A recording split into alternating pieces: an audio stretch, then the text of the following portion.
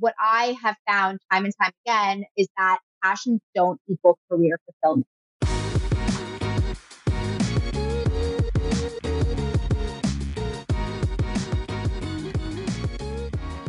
Hi guys, welcome back to Mostly Balanced with Mia and Carly. Hi, welcome back and Happy New Year. Happy 2023. It feels like on one hand, like it was the fastest year ever. On the other hand, I'm like, how did everything happen in this past year? I know. I always have that feeling on the start of January. I know. Dan and I were looking back. We had New Year's dinner with my family last night and we were talking about like the highlights of 2022 and then ended up talking about all the places we traveled. And it was crazy because in early 2022, Dan and I were in Tulum, like planning our Tulum wedding. That feels like years ago. So we had a lot of travel in 2022. I think both of us. Wow.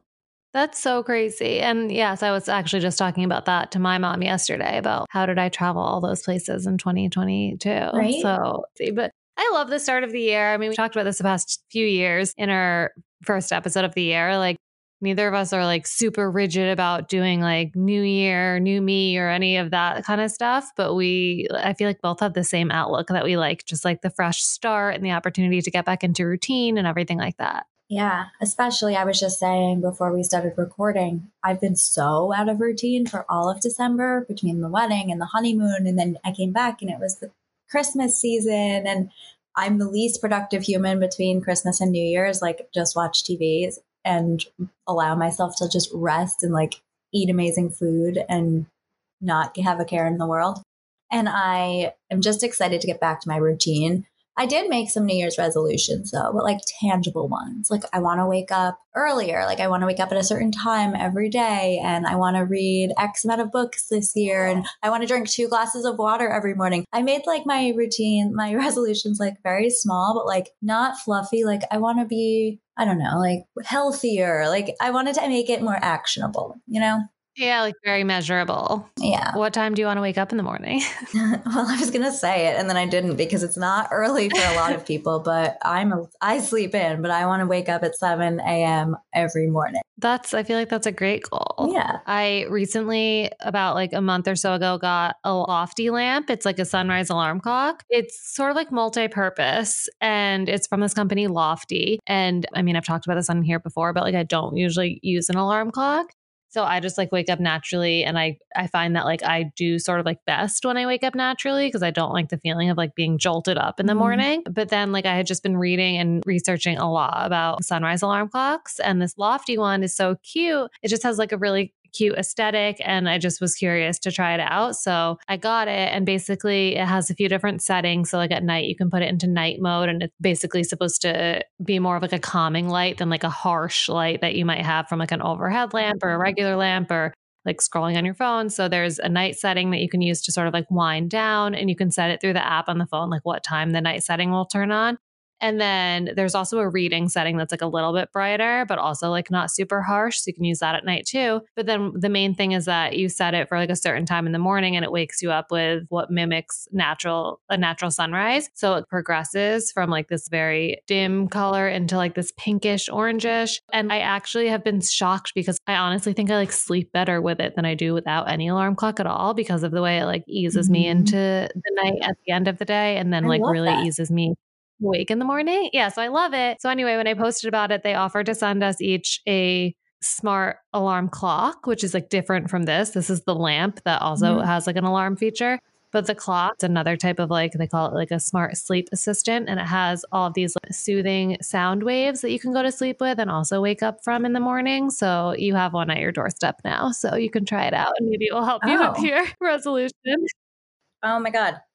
I hope so. And I hope Dan will be okay with that because I use my like jarring, horrible phone alarm that I end up just snoozing 5 times before getting up. So he truly just gets like very frustrated in the morning if I don't wake up on the first alarm. So maybe this will be helpful for all of us in my household. And I can't talk about it too much because I obviously haven't gotten it yet, but I ordered my Aura ring and I'm very excited to start using that because we've talked about it before, but I just think it'll be so helpful to understand the quality of my sleep. And then I can start making like little changes to see what will improve my sleep because I truly just believe my sleep score is going to be atrocious because I think that's why I can't wake up in the morning. I think I don't have the best quality sleep. So 2023 is going to be a lot about sleep for me. Sleep and waking up healthier and better. Which I feel like impacts the rest of your life. Everything else. Yeah, exactly. I'm so curious to hear about your experience with the Oura ring when you first get it. I feel like everyone I've talked to who has one has a specific thing that they're like shocked by when they see their results at first. Yep. I took a nap today, which I like don't usually do. I mean, I won't say I don't usually do it because I'll do it sometimes. I feel like maybe like once every couple of weeks, I'll have a day where I'm like so tired and I want to take a nap. But what's been so interesting with the Oura ring is that it like senses when you're napping too. And it's like 50-50 for me that sometimes when I take the nap, my sleep score for like that day will like jump up because I took the nap and my body got more rest. Other times it like significantly goes down. And I find it so interesting. And I'm like, that's something I haven't dug into yet. But like sometimes it's like not advisable to take a nap because maybe it might ruin your sleep that night. Made you groggy too. Yeah, exactly. So today it actually made my score go up significantly. So anywho, I could talk about this sleep data forever. Yeah. I love those resolutions. Mine are like also, again, like I didn't really make any clear resolutions, but just like going into the year, other things I want to do too are like kind of similar. Like I was talking about this to my mom like a few weeks ago that we talk about this with so many of our guests and I just still don't do it. Like I just need to stop scrolling in bed. I do it like way too much. Even on nights when I'm like, I'm going to read before I go to bed, I do that. But then I like end up scrolling, not for like an hour, but at least for a few minutes before I go to sleep. So I really just want to like actually practice what I preach and put my phone on the nightstand or in the other room or something. Like I just sleep with it right next to me and use it immediately when I wake up. And I need to cut that habit. Yeah. I just want to stop, like, not even in those 2 moments or times a day, just like in general. I feel like I waste so much time on my phone and it's like affecting me lately in like terms of comparison, in terms of just like, I don't know. I feel like you can't go on social media and like see all these things without like somehow being impacted of like feeling like you should be doing more or doing this or shopping for that or having this or traveling here. Like, I just feel like I'm so like inundated with other outside thoughts. And I just wanted to I had so much time disconnected on my honeymoon. I just want to make more like pockets of time that I'm just not on my phone scrolling. Yeah, it's such a good goal. And I notice it too because I really am not on my phone much on weekdays, but then on the weekend, I'm on it so much during the day. And I can tell that like I'm the same way. It's not like I'm scrolling through like, oh, I wish I had her life, like about everybody, but it does like seep Tiny into your things. brain, like what you're saying, like without even noticing kind of thing. Like I feel like I'll decide I need something because I've been seeing it all over social media or something like that. So yeah, that's a goal of mine. But today's episode, we haven't even mentioned our guest, and it was such a fun one. We had Eliana Goldstein, and she is a career coach and had the best advice and just such a great perspective to bring us into the new year. Yes. I love that this episode is the first of the year. I think a lot of people go into the new year with new career goals or even just kind of asking yourself the question of what's going to make me happy? How can I set goals for myself personally, but also professionally? So I think this is the best conversation to start the year with because Eliana, she focuses on a lot of her clients are in their 20s or 30s in the millennial pocket. And some of the best advice, like I've talked and heard and read from so many different career coaches, but there were different things that Eliana said that I had never heard before or maybe heard the opposite of. Like, I don't want to take too much away from the episode, but what really stuck with me is that people are always given the advice to like find your passion and go after your passion when it comes to your career. And she actually spoke about how that might not lead to happiness and how that is actually not like the one metric you should be going after when looking at a new job. And then she gave actionable tips and like more important things you should focus on when you're evaluating like what in a career is going to make me happy. So that I loved because we hear quite the opposite. And I very much agreed with what she said. And I just think she has so many great pieces of advice that will help you if you're unhappy with your job, help you, give you some tips and confidence to get back out there and find something that's fulfilling, if you just want to improve and set goals in your current job, I think this episode will be really great for that as well. Yeah, definitely. And you and I talked about that, and I totally agree. I feel like that part about, not that she was saying like don't follow your passion, but just Right. Just not the only thing. right, exactly. So that part definitely really stuck with me too. And I feel like it honestly, that kind of, it was definitely a new perspective, but I feel like it does like hold up with a lot of the people that we've talked to on here who have turned, like we might phrase it as like turning their passion into their career. They've also had a lot of different things that go into making that decision. And I feel like sometimes all of those other smaller considerations and different things get sort of overshadowed by that like overarching concept of just finding what you love. And like even one of our earliest episodes with my brother-in-law, Pete Athens, when he was find what you love and you'll never work a single day. And he said he couldn't agree with that less, that like he feels like that's like when you find what you love, that's when the work like really starts, and like it's not going to be a walk in the park. So I think that that's a common misconception that I'm glad that Eliana helped us debunk. Right. So it was really good. Definitely not the best sound quality, unfortunately. Just to get that out of the way here, we did our best in editing, but some of the recording didn't have the best quality from Eliana's track just because of the setup that we had that day. But hopefully you guys still get a lot out of it because there's like a lot of great advice in this episode. Yep, I couldn't agree more. It was really great advice, and I loved everything she said. And one thing that we talked about with Eliana that I wanted to bring up is my new book, my first book of 2023 is one that Eliana recommended and Carly loves as well, called Maybe You Should Talk to Someone. So I'm excited to start that now because I was reading, we talk about Taylor Jenkins Reid all the time and how much we're obsessed with her books, but I just couldn't get into the newest one, and I made my personally tough decision of like stopping versus pushing through. And I just don't want to waste my time right now reading something that's not sucking me in. So I am starting that book that came highly recommended by both Eliana and Carly. I'm so excited for you to read it. I said it in the episode, but that's one of those books that I wish I could read again, having not read it before. Like, I just feel like it had such an impact on me. I have like a strong feeling that Mia's going to read it and then just change her whole career and be a therapist instead. What? I feel like it literally even had that effect on me. And I feel like you already have always had another life that you would be a therapist in. I wish I was a therapist. I think that would be my ideal job if I wasn't in my current role. So yeah, who knows? Maybe in 1 month I'll be seeking out a new profession.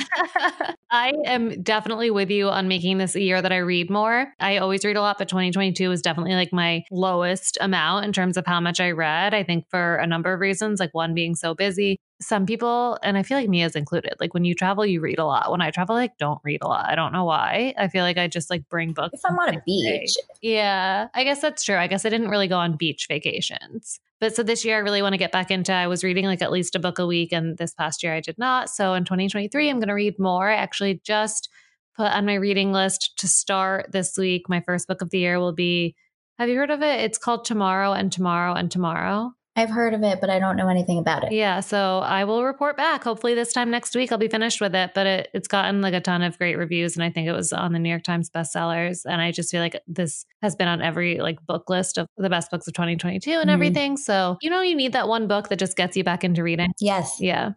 Yeah, definitely.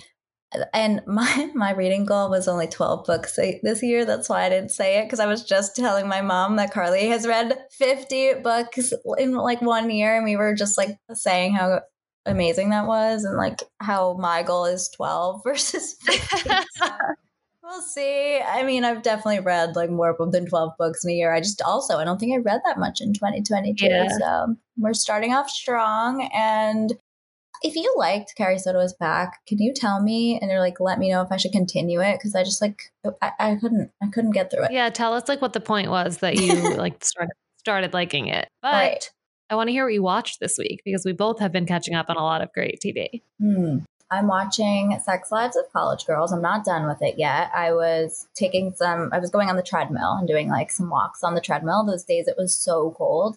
So that was my treadmill show. In your building? In my building. I'm watching Emily in Paris, which I am savoring rather than blowing through. Dan and I are watching The Crown, which not new, or we're only on season 4, but I love it. and we're on the season with Princess Diana. So I am very excited. I'm really into it. Obviously finished White Lotus. We talked about that. What else am I watching? I think those are like the three that I'm really into. Like once we got into this season of The Crown, I got so into it. I wanted to watch multiple episodes in a night.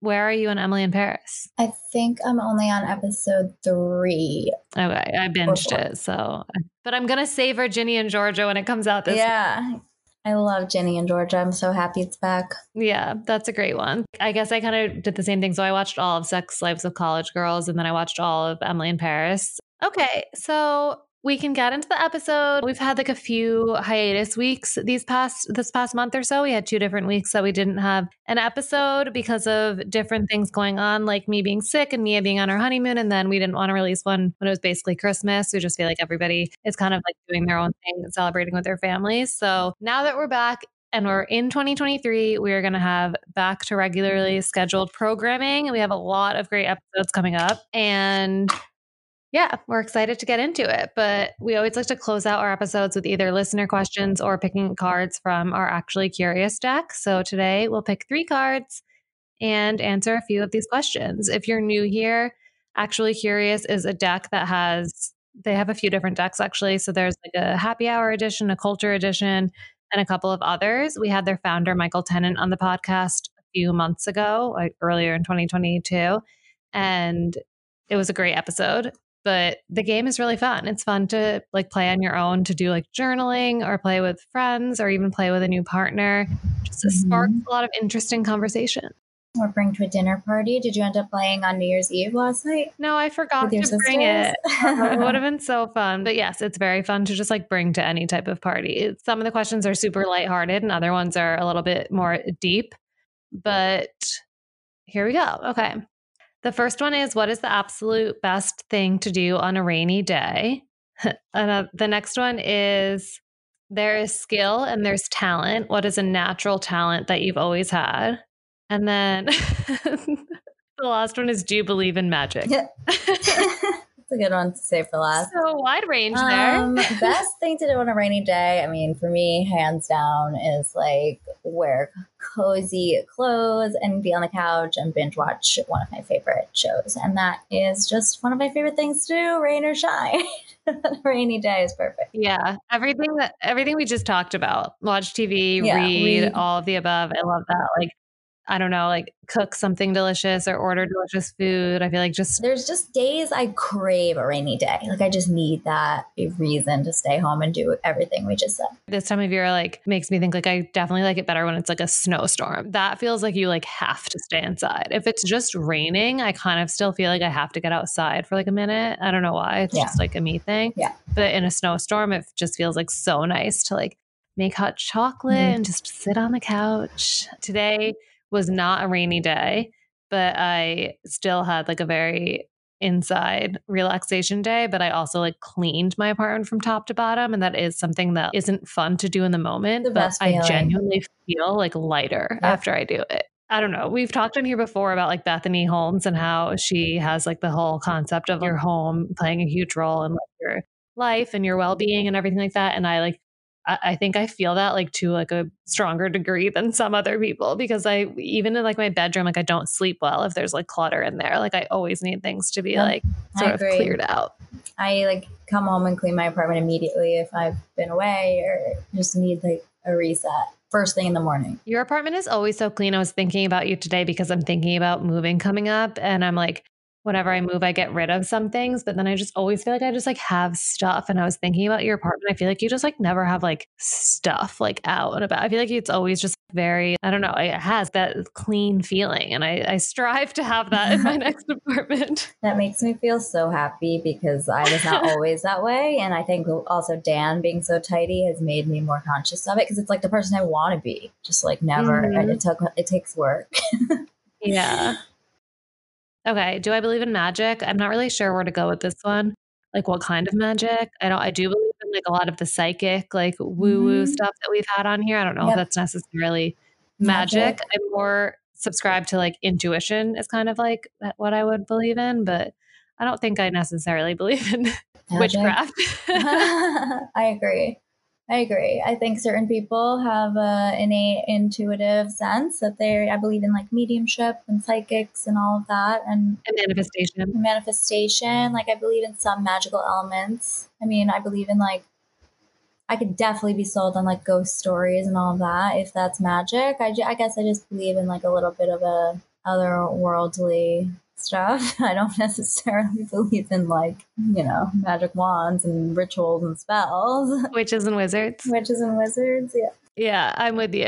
I actually just recently got Gabby Bernstein's book, Super Attractor, to get back into manifesting. So hopefully we have more manifesting content coming up. Yeah, I need a lot of that. There's skill and there's talent. What's natural talent you've always had? I think I'm really talented. This is so random because I don't do anything with it, but I have like I think I have a very strong musical talent. Oh, yeah. Yeah. Your face is so funny. You're like, oh. I didn't mean to be surprised, but it's like you just said it. I know you played an instrument when you were young, but I wouldn't like say music. I'm not a practicing musician. You're not a musician. But it was one of those things that growing up, I feel like just came so naturally to me, was like playing instruments in school. I just feel like in general, like music, whenever I'm listening to it, I feel like I like always, and like even within like certain classes that like workout classes be like that are beat based, I just like always really connect with music. So I think I have like an innate musical talent. Yeah. Maybe this year I'll become more musical. I really don't know the answer to this. I feel like I've always been like very visually talented. Like I was very good, not like, and also like I'm not like great at art or painting or drawing, but I've like always been very visual, and I excelled in more of those like creative things. Just came really naturally to me.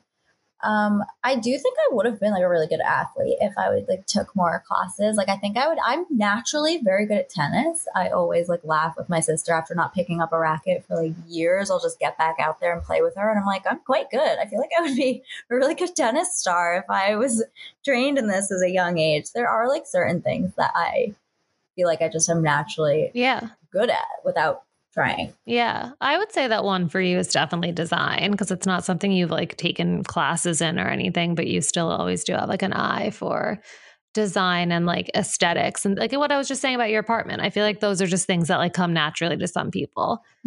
Yeah. It's things that like you don't even like put into practice in day-to-day life. But like you said, when you pick up a tennis racket, you can just like play. Like those things just, everyone's different and certain things come naturally.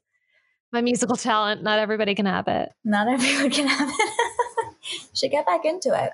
Well, I'm so excited for everybody here at this episode. She had the best advice, and I recommend to anybody to reach out to try to work with her if you are going through a period in your life where you're like really thinking about what you want to do next. Yeah. She's worked with a lot of clients and been super successful, and she's done that herself when she changed her career. So hopefully you get a little something out of it. Yes, definitely. My friend had worked with her and really benefited from it. So I know that she does like a lot of corporate stuff too. Just look into it because she's a great resource and also very relatable. I feel like it's always helpful to go to someone like this when they're super relatable. So I hope you enjoy the episode, and we will have so many more great episodes and guests and content this year. Yes. Thank you so much for listening.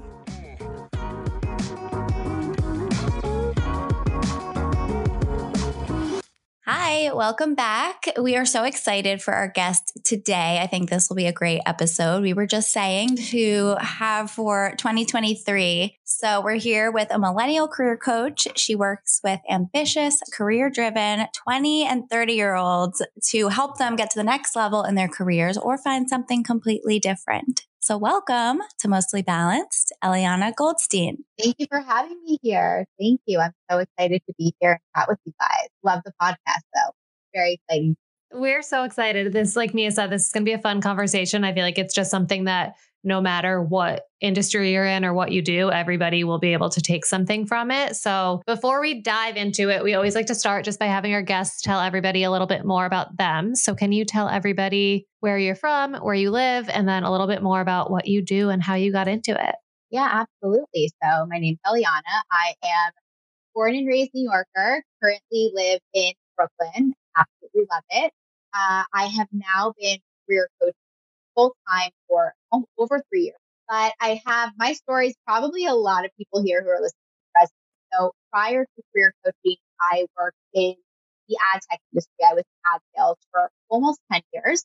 And I was climbing the corporate ladder, doing all the things that I was super excited about, making good money from a young age. And despite kind of the on paper success, I felt really disconnected from what I was doing professionally. And I always just like had this nagging feeling that I was in the wrong place. But because things were going, according to my initial plan and I was growing and scaling how in a way that I thought would make me feel good, I kept sort of pushing myself. And I would make little pivots here and there and switch to a different company or change industries a little bit.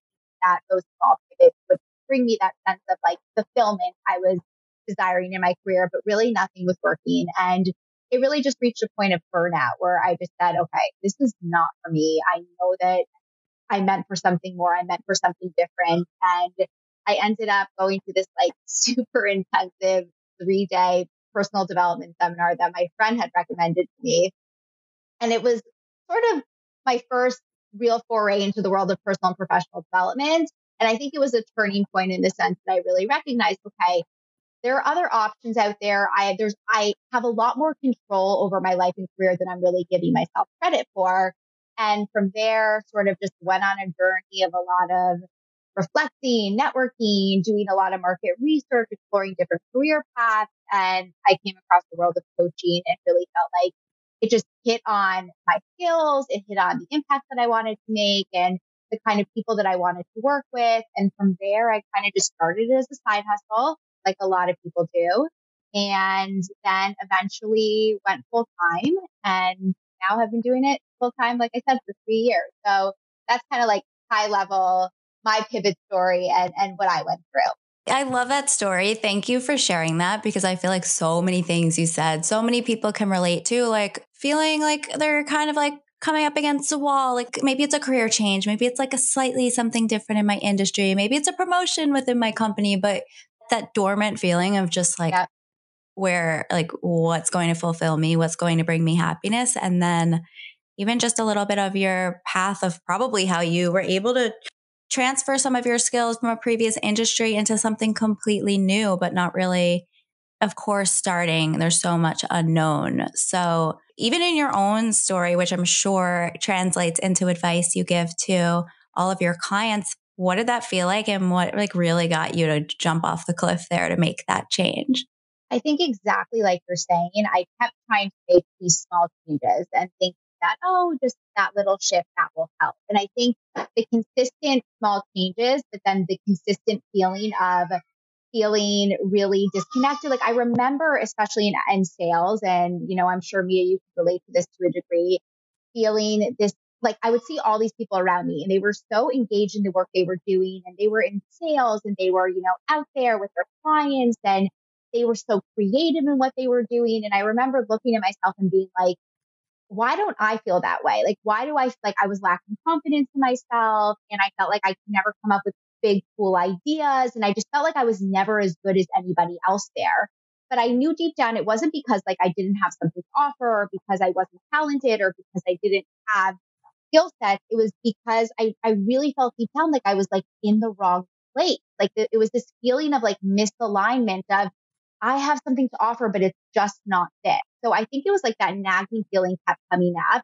And then that sort of combined with an attitude of like, okay, I'm kind of up for anything, right? And I said, my friend approached me. She told me about this personal development seminar. And I've always been one to be like, sure, I'll try it. Like, why not? Let's see what happens. So I feel like that attitude of being open allowed me to go to this workshop, which opened my eyes up to just a lot of stories I had been telling myself about my skill set and about the experiences I've had and how that shaped me. And from there, again, like from it sort of opened me up to that world of introspection and reflection, and everything just grew from there. So I think it was really following the feeling in my gut that something wasn't right.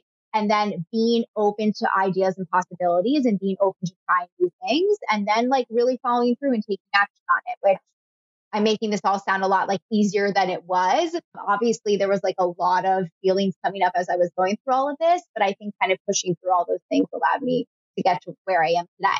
Yeah, I'm like thinking to myself, I'm like, I can't be the only one who this is sounding like so familiar to. Like so many of the things that you said Also, just because I also worked in ad sales for like almost 10 years and I did the same exact things. I kept wanting like something a little different. It was just like always making these little changes and they were never enough. So I know so many people have been in that situation before. First, how old are you? I'm 34. Okay, you look like you're like 25. I was like, how do you have this many years of Thank you. experience? I was like, I need to ask this before I ask Making my anything else. day. Mia said when she was introducing you that you were a millennial career coach. So is that's typically the age group that you're working with? I would say definitely 20s and 30s, which is really millennials and Gen Z. So I would say majority of my clients that I work with are probably 29 to 32, 33. So it's really kind of that peak millennial, but obviously Gen Z takes up a large portion of the workforce as well too. And they're also like heavily influencing what work looks like right now. So I definitely have a lot of Gen Z clients as well. And do most of the people who come to you knowing like, I want to make this career change, but I don't know how to do it? Or do a lot of them come to you like not knowing at all, like what they even want to do? I would say a lot of people come to me having no idea what they want to do, or maybe they have a little bit of an inkling, but they're not entirely sure what it looks like and how it could really be like fleshed out.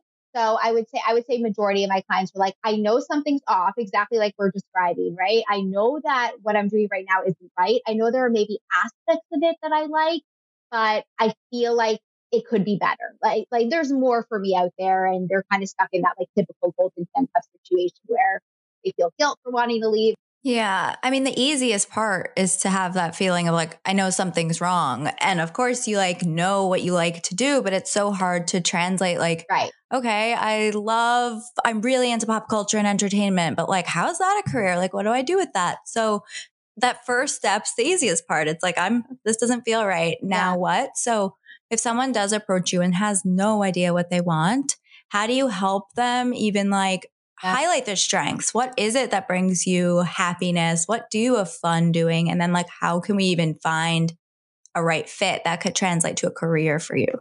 Yeah. The most important question. So I think there's a few things in what you were just sharing. So first and foremost, a lot of the times the misconception that I see, or the mistake that a lot of millennials, Gen Zers make, is they want to follow their passion, right? They say, oh, I'm so passionate about pop culture. I'm so passionate about fashion. Let me get a job in the fashion industry, or let me work at like this big magazine and I'll be so happy. And what I have found time and time again is that passions don't equal career fulfillment. And that's because think about it, like you follow your passion, right? I got this job. I'm working in fashion. Great. I'm so excited about it. But my manager is horrible. I don't get to be creative in the role. I have no work-life balance. They're severely underpaying me. And half of the work that I'm doing, I don't even enjoy. It doesn't matter how much you're passionate about fashion. That's not going to help you push through those other challenges, right? So it's about recognizing that passion is a part of it, but it's a small piece of the puzzle. And what I really encourage people to think about instead is look at your current role right now, or look at your previous roles and ask yourself, where within this role am I most engaged? What are the projects, the tasks, the day-to-day assignments that I'm doing that actually engage me, that draw my attention, that I want to do more of? And that's really the first clue. And it seems so obvious, but the truth is we're so pulled in a million directions at work that we don't really take the time to reflect on that. So a lot of the times we're not really sure of what are the aspects of my role that I really enjoy. But once you have that information, you can kind of expand on it and you can say, okay, I'm seeing in this role that I really enjoy, the client facing aspect of things. And I love when I'm putting together these pitches and presentations and I can then present them to the client. And see and say to yourself, okay, if this is what I really love, is there a different role? Is there a way in my current role that I can do more of that? Right. And that's going to lead to a sense of fulfillment, or that's often how you discover your transferable skills. Okay, I'm working in this client facing role, but what I really love the most is anything that's like building efficiencies and building out a new process that I can streamline across the team. Okay, like maybe I'm more of a project management type person. Like obviously you know, I'm just generalizing a little bit, but areas of engagement are a really good way to start cultivating and figuring out some of your transferable skills and how you apply those. So it's really that. recognizing the passion aspect of things, and also your values. I find that's a really, really big one. What are your career values? Is it collaboration, creativity? Is it more autonomy, inclusivity? And see how well that's being reflected in your current role. And if you feel like those values aren't there, then you really want to try to find the company, the role, the team that shares more of those values. No, that's all so helpful. And it's interesting because I'm kind of curious about most of the people that you work with. Do they end up finding that they're actually a lot closer to what they want to be doing than they think? Like, does their next move end up being something pretty similar to what they're already doing? It's a really great question. I would honestly say it's a mix. I find there's two sort of buckets of people. There's the people who end up really discovering that they actually are in the right role and in the right industry, but they're in the wrong environment. So they go through these exercises of looking at their areas of engagement and their values and what I for. They really realize, wow, I actually love a lot of what I do, but what's really making me miserable is my manager, or it's the direction the company's going, or it's the culture within my team. And so for in those situations, it's easier because it's not so much of a pivot, but it's okay. I just have to find a better company, a better team, a better work environment for me. So that's kind of like one of the pools. And then the other pool is like, wow, I'm going through this exercise and I'm looking through my areas of engagement. And there's like this one small subset of my job that I actually really like, but it's a totally different area, totally different industry. So now it's okay, let's make the pivot into that and let's figure out how can we leverage this as best possible to really highlight that small subset of your job to be able to make that pivot. So I'd say it's pretty much a mix, but there's so much that can be discovered like if you go through those types of exercises. Yeah, for sure. And I feel like in the past, like times that I've been in roles where I find myself like, oh my God, I need to get out of here.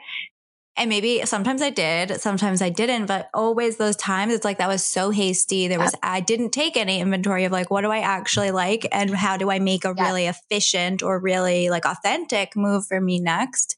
And I felt some of those times it was that I was just like becoming like not very confident in my role. I was falling into comparison traps. And I think the feeling of lack of confidence or just self-esteem can affect you if you were in that position, like just needing to like kind of like give yourself a boost and be more confident in your own role. But also obviously when you're interviewing for other jobs, like confidence is such a huge factor of the job search and like discovering and what you want. So can you talk a little bit about that? Like, how do you work with your clients who they need that self-esteem boost? Like what, if we need to do a little exercise for each of us, like how do we highlight our strengths? How do we boost ourselves up? How do we prep ourselves to either like kill it in our own job or go out there and get a new one? Yeah.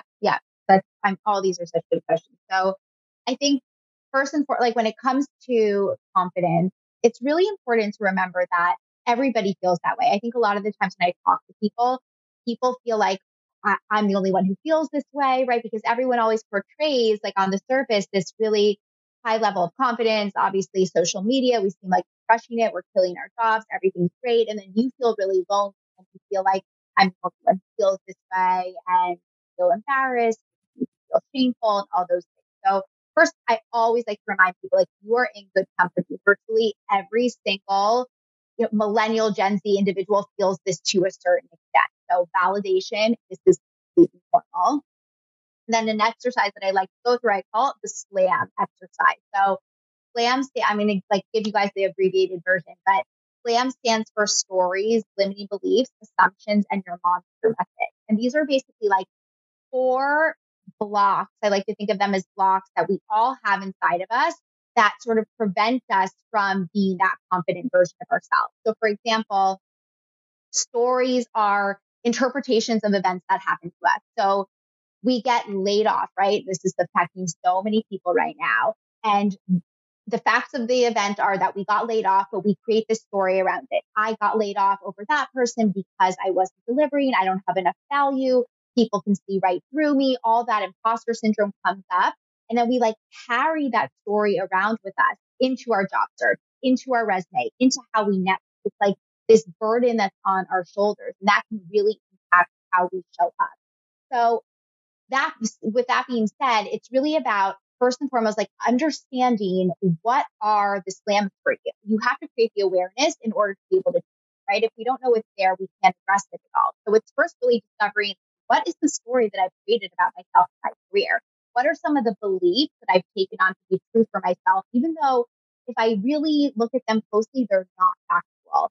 And then once you can uncover that, you can start reframing it and say, okay, this is the way that I've been interpreting that circumstance, that layoff. How can I reinterpret it? How can I create a new story that's going to be more empowering, right? And it might sound like I was laid off and it was something that was completely out of my control. And as a result of that experience, I've been able to reflect and really see what I loved about my role, what I didn't love about my role, the values that I brought and the experience that I brought. And now I can take that to a new place.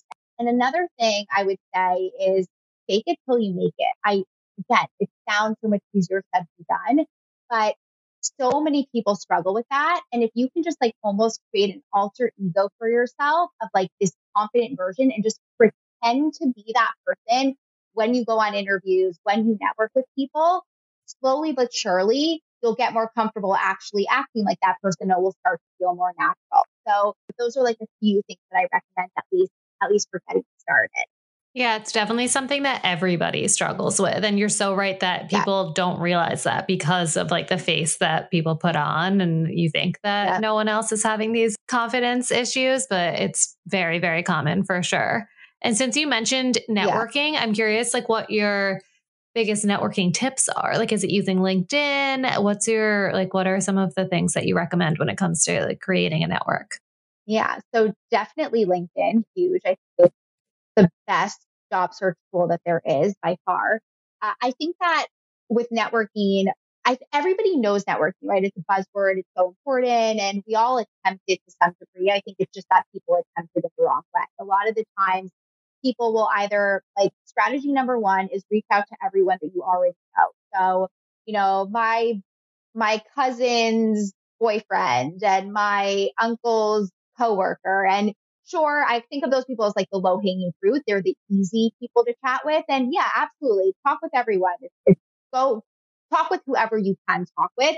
But the problem is like when it comes to that sense of career fulfillment is do all those like low hanging fruit, those people you're already connected with, are they actually working at the companies? Are they actually working in the roles that you ideally want for yourself? And usually they're not, right? And that's how we kind of continue ending up in jobs that we're not super excited about because we just go after what's easy. So you can have those groups of people that you network with, but what you really want to do is like develop a new network from cold leads. So you really want to target people who are at the companies in the roles that you want for yourself, because they're going to hold all the clues in terms of how you actually get into that role, how you actually transition to it.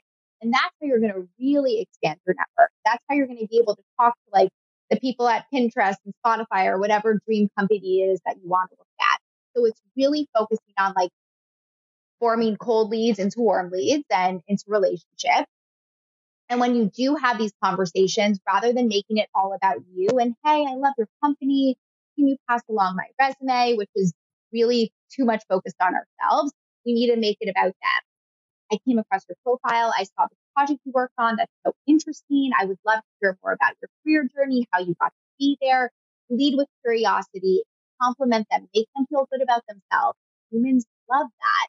I love that piece of advice, like the complimenting and making it like even just that slight spin. It just makes so much sense. But in so many like career books, you're not finding that type of advice. But I love that. And I think that can translate well to another thing I wanted to ask when it comes to like interviewing and asking the right questions for both like interviewing for the sake of obviously going on an interview, but also like asking the right questions to make sure you know you want the job. Yes. So if there's any tricks that you have there in terms of like the research to do, the type of questions, any type of information there, because I think that's something people struggle with and ask about a lot.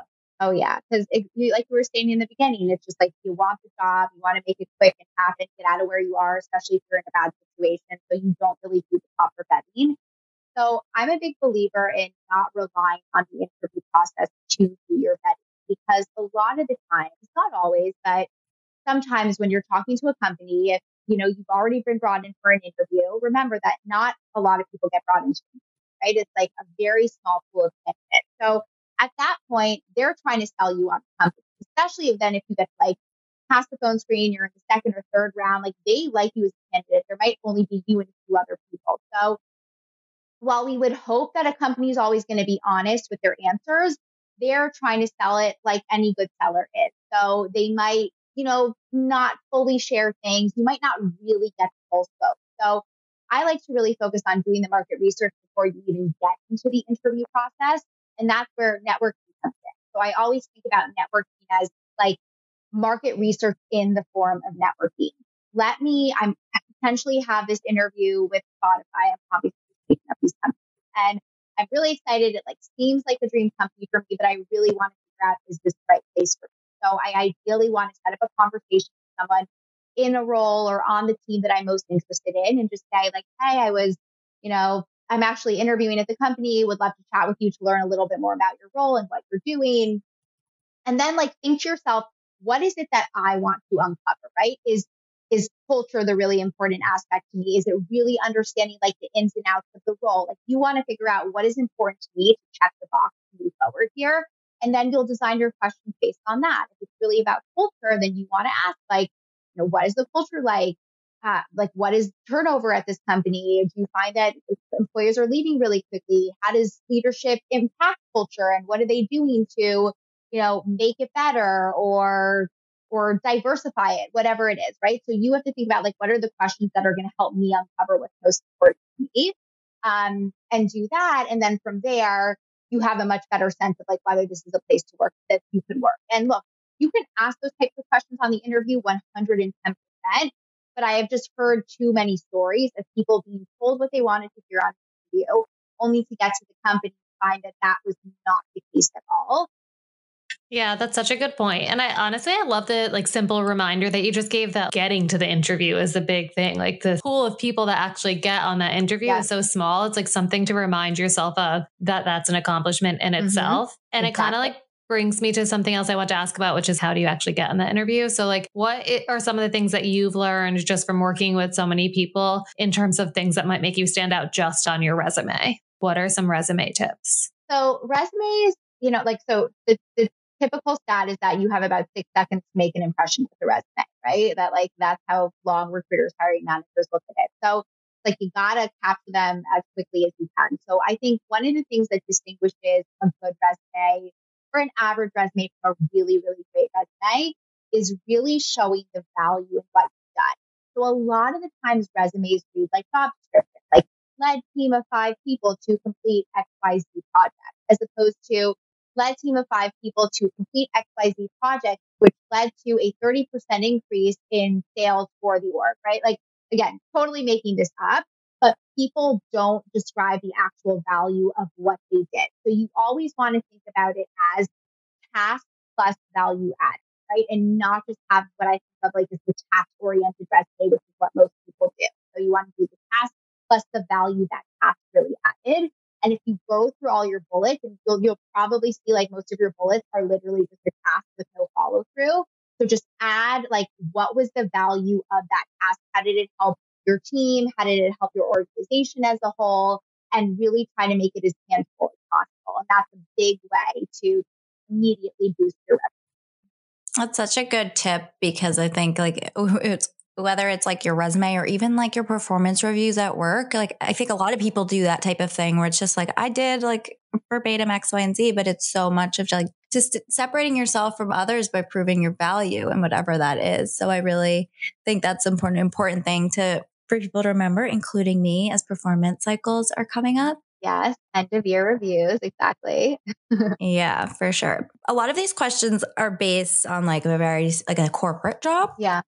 But you mentioned earlier, like Gen Z is like shaping the way we work. Yeah. And that just like led me to think a lot more about how millennials are so much more confident in jumping off and starting their own thing. And I think we were, from our parents, at least me, like it's always appealing to have the security of a corporate job. But I'm seeing more and more people being really bold and creative and going out there and making a life for themselves, whether it's starting something on the side or like jumping fully in. So would you say a lot of your clients are coming to you with help in that area? And like, how do we think about that separately from, or maybe we don't, like some of these tips that we're talking about for more corporate settings.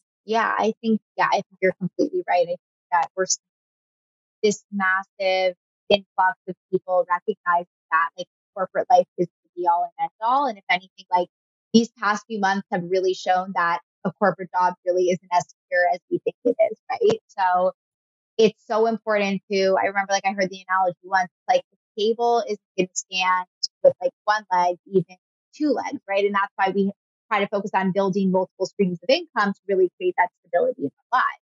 So I think that people are definitely like recognizing that. And the pandemic has also like created this boom in small businesses and side hustles. And I've definitely seen a lot of people start saying like, you know what, I'm not fully ready to leave corporate. There are aspects of it that I really do enjoy that do bring stability to my life, but I want to pursue this side project. I want to pursue this side hustle. And I love it. Like I am the biggest advocate of the side hustle. I think everyone should do it. I think it's such a great way to really channel the things that you love and the skills that you have if you're not able to do that at work right now. So I think that everyone's capable of doing it. Like, I don't care who you are, who's listening, like there is a side hustle out there for you. I'm telling you. So I am definitely seeing it. And I think that I really encourage it. That's kind of like what I was getting at earlier, that like now I've like turned what was my side hustle into like my full-time job. And I kind of like miss doing it as a side hustle. It's really weird. Like I feel like I was like really enjoying having that side hustle. And now I'm like, wait, I turned that into my career, but like now what do I do on the side? Yeah. I think it is interesting because it's like, it's almost like it feels like this, like, I don't even want to make this analogy, but it's like that, like the mistress on the side is like your little, like, secret on the side that you get to do. And then it's like when it becomes, public, you're like, oh crap. Like it kind of like loses that sense of like mystery. Right. So I totally see that and get that. It's so interesting, but now it's, I guess you have to find another side hustle, right? You converted your side hustle to your full time. Now we have to find you another side hustle. Exactly. It just like teaches me that like I really like having multiple things on my plate. I feel like it just helps you have work-life balance. Yeah. But just since you like just made that comparison, don't you feel like there's so many like so much synergy between like dating and looking for a job, or like career and dating? Those things are just so similar. Oh yeah. So many. I've literally done podcast episodes before. Yeah. Yeah. I feel like it's like, because we make the comparison all the time that people like, we don't agree with like you'll find someone when you least expect it. Cause it's like, just like saying like the perfect job's going to come and knock on your door when you're not doing anything to try to get it. So we feel like it's like so similar. We're like networking on LinkedIn. Like that's kind of similar to like just putting yourself out there, telling people that you like want to be dating, like opening yourself up to meet people. So do you have any like advice on that? Like, we talk a lot on here about dating. So just ways to kind of like put yourself out there and meet people in that sense. Yeah, I think that, so you were just kind of hitting on it with LinkedIn. There's obviously you can kind of take the route of, oh, let me identify people and like send them messages like that on LinkedIn. But I feel like one of the best things you can do on LinkedIn is think about like content creation, right? If you really want to get noticed, there's no better platform to be seen as a potential, job seeker, or potential candidate than LinkedIn. And in like any other, social media platform out there, like you post, the algorithm sees that. You're more likely to show up in search results and you're more likely to get seen by recruiters. So I say it's like, put yourself out there, even if it's doing something like, you don't want to create original content, but you want to reshare something, or you want to post a link to an article that's related to your industry or the industry that you're targeting, right? It's like the same thing as like theme folds and like going up to someone at a bar and like putting yourself out there, like create content that's related to your industry or your niche or whatever it is. And it definitely will help you get noticed. So I think that's like definitely a way to help. And that can kind of help position you as like somewhat of a thought leader without putting too much effort into it. And I've seen, my clients that embrace that. So like people embrace you, right? I think there was, this just came to me too. Like there was this period of time where, on LinkedIn, where you can like have the circle around you that says you're open to work or you're looking for a new role. There was this period of time where people were like, don't do that. It seems really needy. Like, don't let people know that you're looking for a job. And even myself, like as a coach a couple of years ago, I probably would have said that. But now I really encourage people, like if you're in a position where you can share that, right? Maybe you don't want your employer to know, but if you're in a position where you can share that, like let people know, be bold about it. that's how people are going to approach you. That's how people are going to know that you're seeking help, right? So those are just like a couple of ways to, put yourself out there. That's such a funny like nuance to LinkedIn that people like have that fear of looking too desperate because like all the dating apps have like little flags or indicators of I'm looking for a relationship or what are you looking for? And I think people like hold that close to the chest because they don't want to fear like be seen as vulnerable. But I think like even like Carly said, there's so many synergies between this and like what do you think about when you think about going out in the workforce? Like what do you think about when what you highlight on your LinkedIn or highlight on your resume?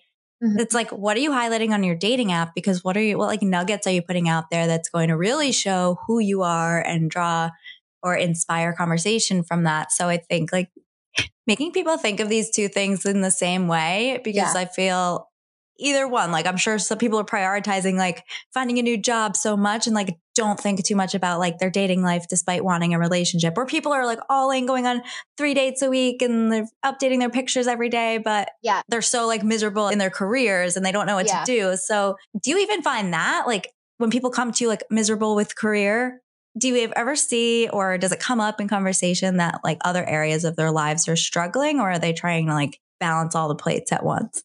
100%. I like when I do an intake form with my new clients, I have them basically like categorize or rate every category of their life from like career, relationship, finances, health, right? Because I'm such a believer that everything is protected. And the truth is we spend so much of our lives working. Like we spend, I think the stat is 1/3 of our lives, 90,000 hours working. So that's a pretty large chunk of our day to day. And if that's a place that you're really miserable, it's probably going to seep into other aspects of your life as well, right? And how many of us have had a bad job and like we come home to our partner and we're just complaining about it all the time. Our partner's like, oh my God, I can't listen to this anymore. And like it's impacting our relationship. And then obviously it affects our finances, and then we're depressed so we don't work out and our health is impacted. So I always kind of like to get like that full picture, because I think that when your career is in a good place, you are feeling more confident, you tend to see that same like excitement and confidence exude in other areas of your life as well. So it's so important. And that's why it's not just about your career, it is about your life. And when you're unhappy in a role or miserable where you are, it's easy to feel like you can just compartmentalize it, but often you can't. And that's like I always say, that's the clear sign. When people say, what's the sign that you should be leaving your job? If it is seeping into other areas of your life, affecting your relationship, affecting your health, that is a clear sign. It's time to leave. It's time to find something new. Yeah, that's such a red flag. Is there any advice that you have for somebody who might be on like the opposite side of that? Like who might be in a relationship with somebody who really is going through a career crisis and unhappy in their career and it's kind of seeping into their relationship? Like how do you support, or maybe it's like a friend, how do you support someone who's going through that? Yeah. And I know it can be really hard on that other side. Like you just see that person miserable all the time and other people's attitudes affect yours.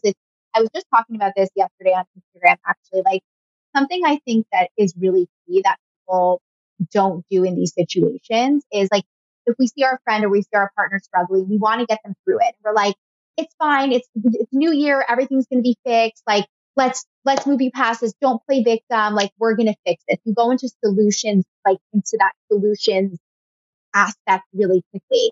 I think a lot of the times when people are in that situation, what they really just need is validation, right? Like you need to validate feelings before you can fix that. So I like tell people just say to them, look, just say to your partner, say to your friend, wow, it sounds like you're really struggling with a lot right now. And it's so normal and natural that you would be feeling really down about that. Like I'm here for you, right? So it's really starting with that validation.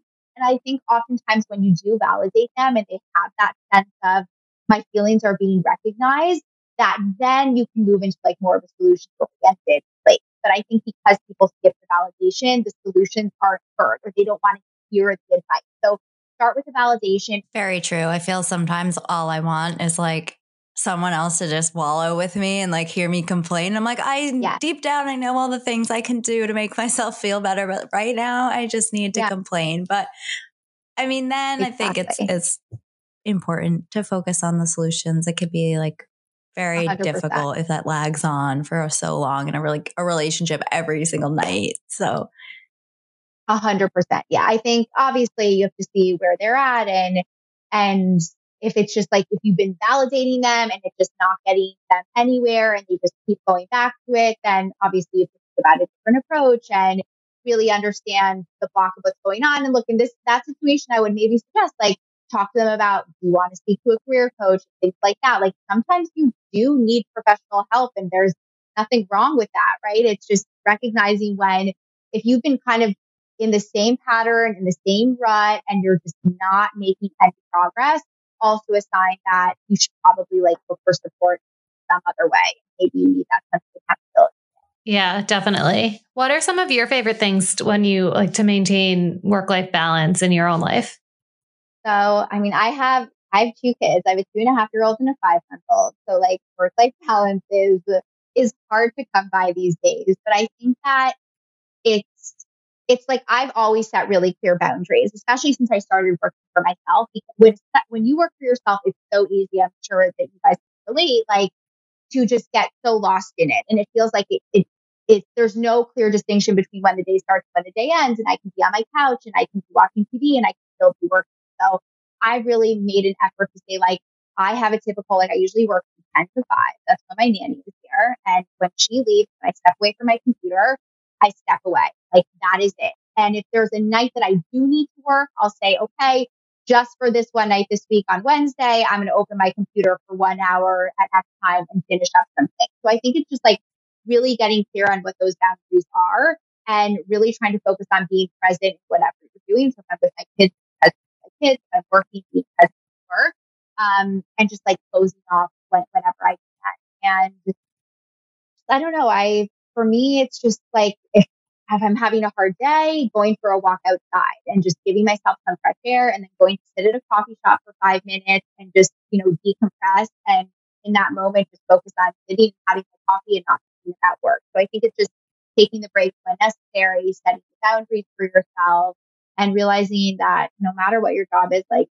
unless you're a doctor, you're not saving lives. So it can always wait, right? That's kind of my philosophy. Yeah, I think people like want work-life balance just to be handed to them. Like someone else be like, time for you to sign off, or like work hours are just so lenient, but so much about balance in any area. It's like you kind of have to make it yourself. You have to set those boundaries. And if I don't get up tell myself I'm going on an hour walk today, like work can swallow me up for a full day. And then I'm like mad and resentful at work, but I can make my own decisions and I know what I need to like feel balance.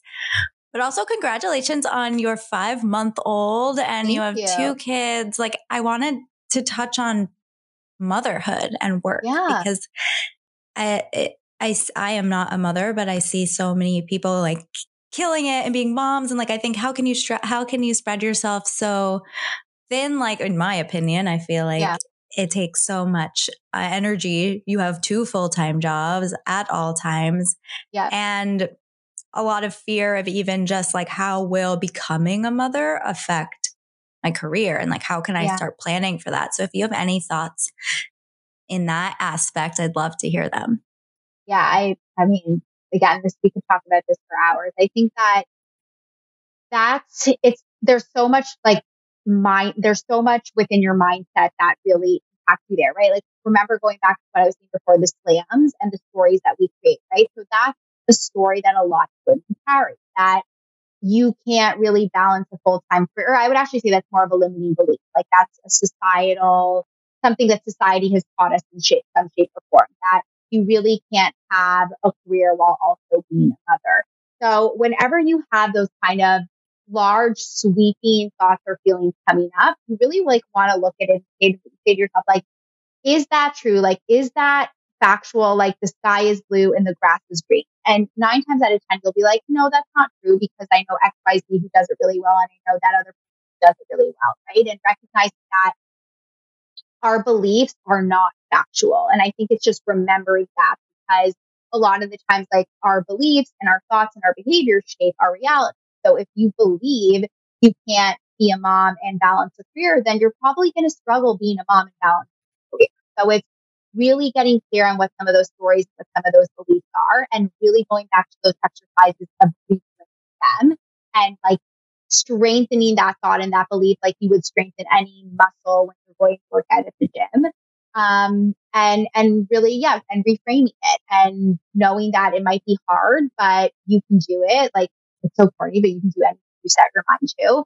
But I think a lot of that, like, so much of that is not, it's not like, it's not factual and it's not actual, like, I don't even know what the word is that I'm looking for right now. Like, it's not behavioral, but it's really rooted in our mindset. So, and then obviously there is a part of it that's finding companies that are supportive of it, right? Because there are some companies that are very respectful of working mothers and working parents, and they have policies in place that support you in doing that.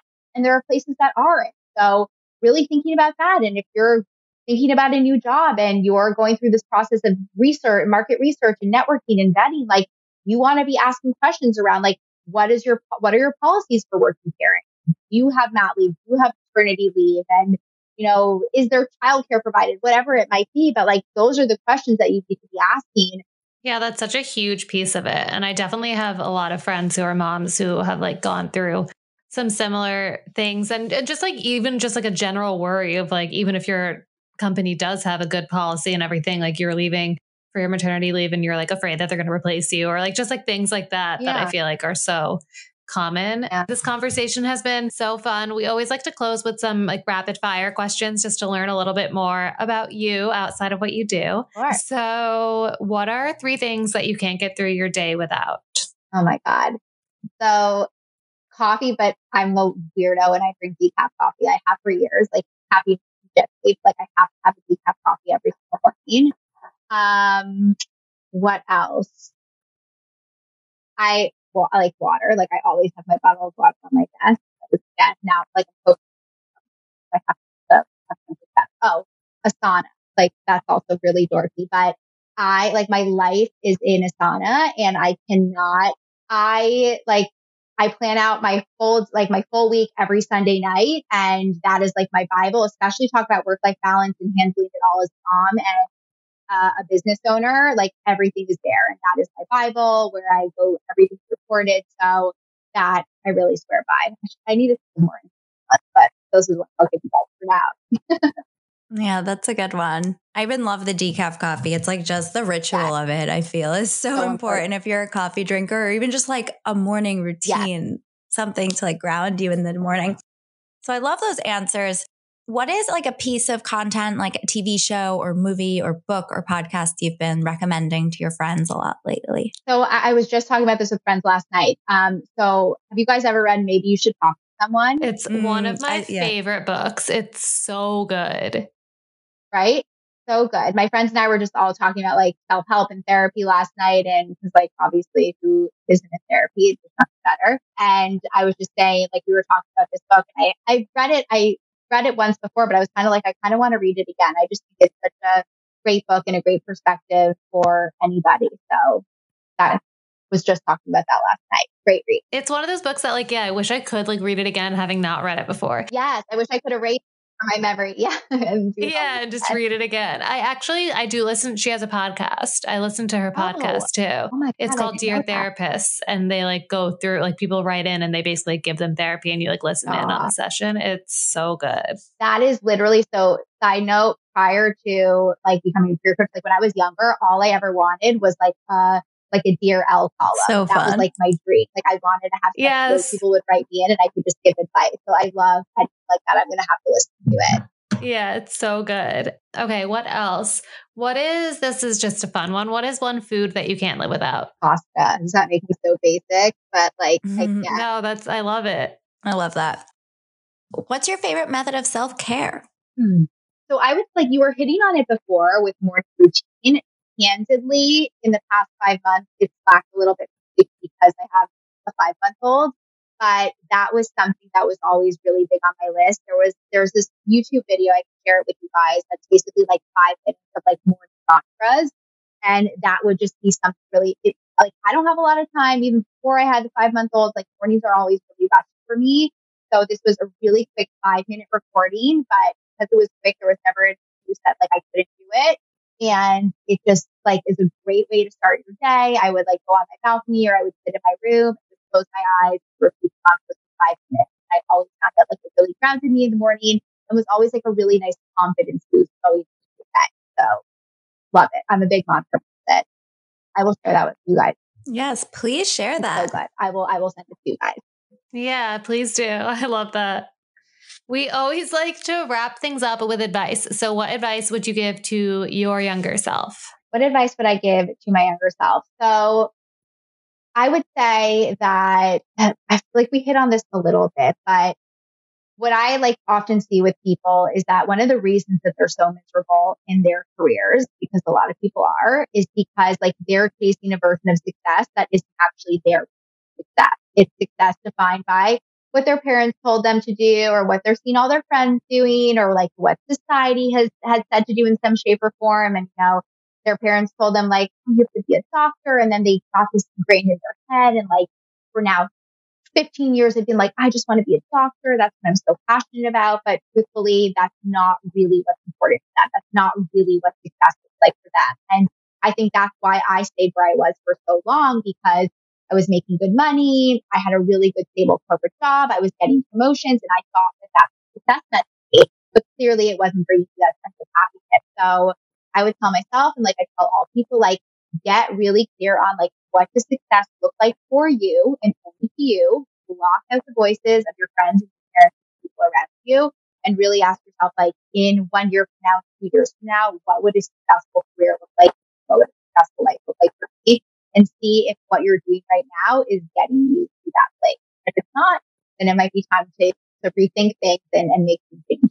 That's What a so good note key. to end on. I love that. That's such a good, it's key. Well, thank you so much, Eliana. This was great. I think so many people will benefit from this episode. I know I took a lot away from it. So thank you. We loved having you. Of course. Thank you for having me. I love this. You guys are so fun to chat with. I really appreciate you having me. You too. Can you tell everybody where they can find you, how they might be able to work with you? Yeah, absolutely. So you can find me on Instagram. It's just my name, Eliana_Goldstein. And same thing on TikTok, Eliana_Goldstein. Shoot me a DM if you have any questions. I'm generally pretty responsive there, and I would love to hear from you guys. So definitely chat with me there. Thanks so much. Thank you so much. We're all entering into the new year with positive career vibes. Yes. So thank you again. Of course, sending everybody good job search vibes too.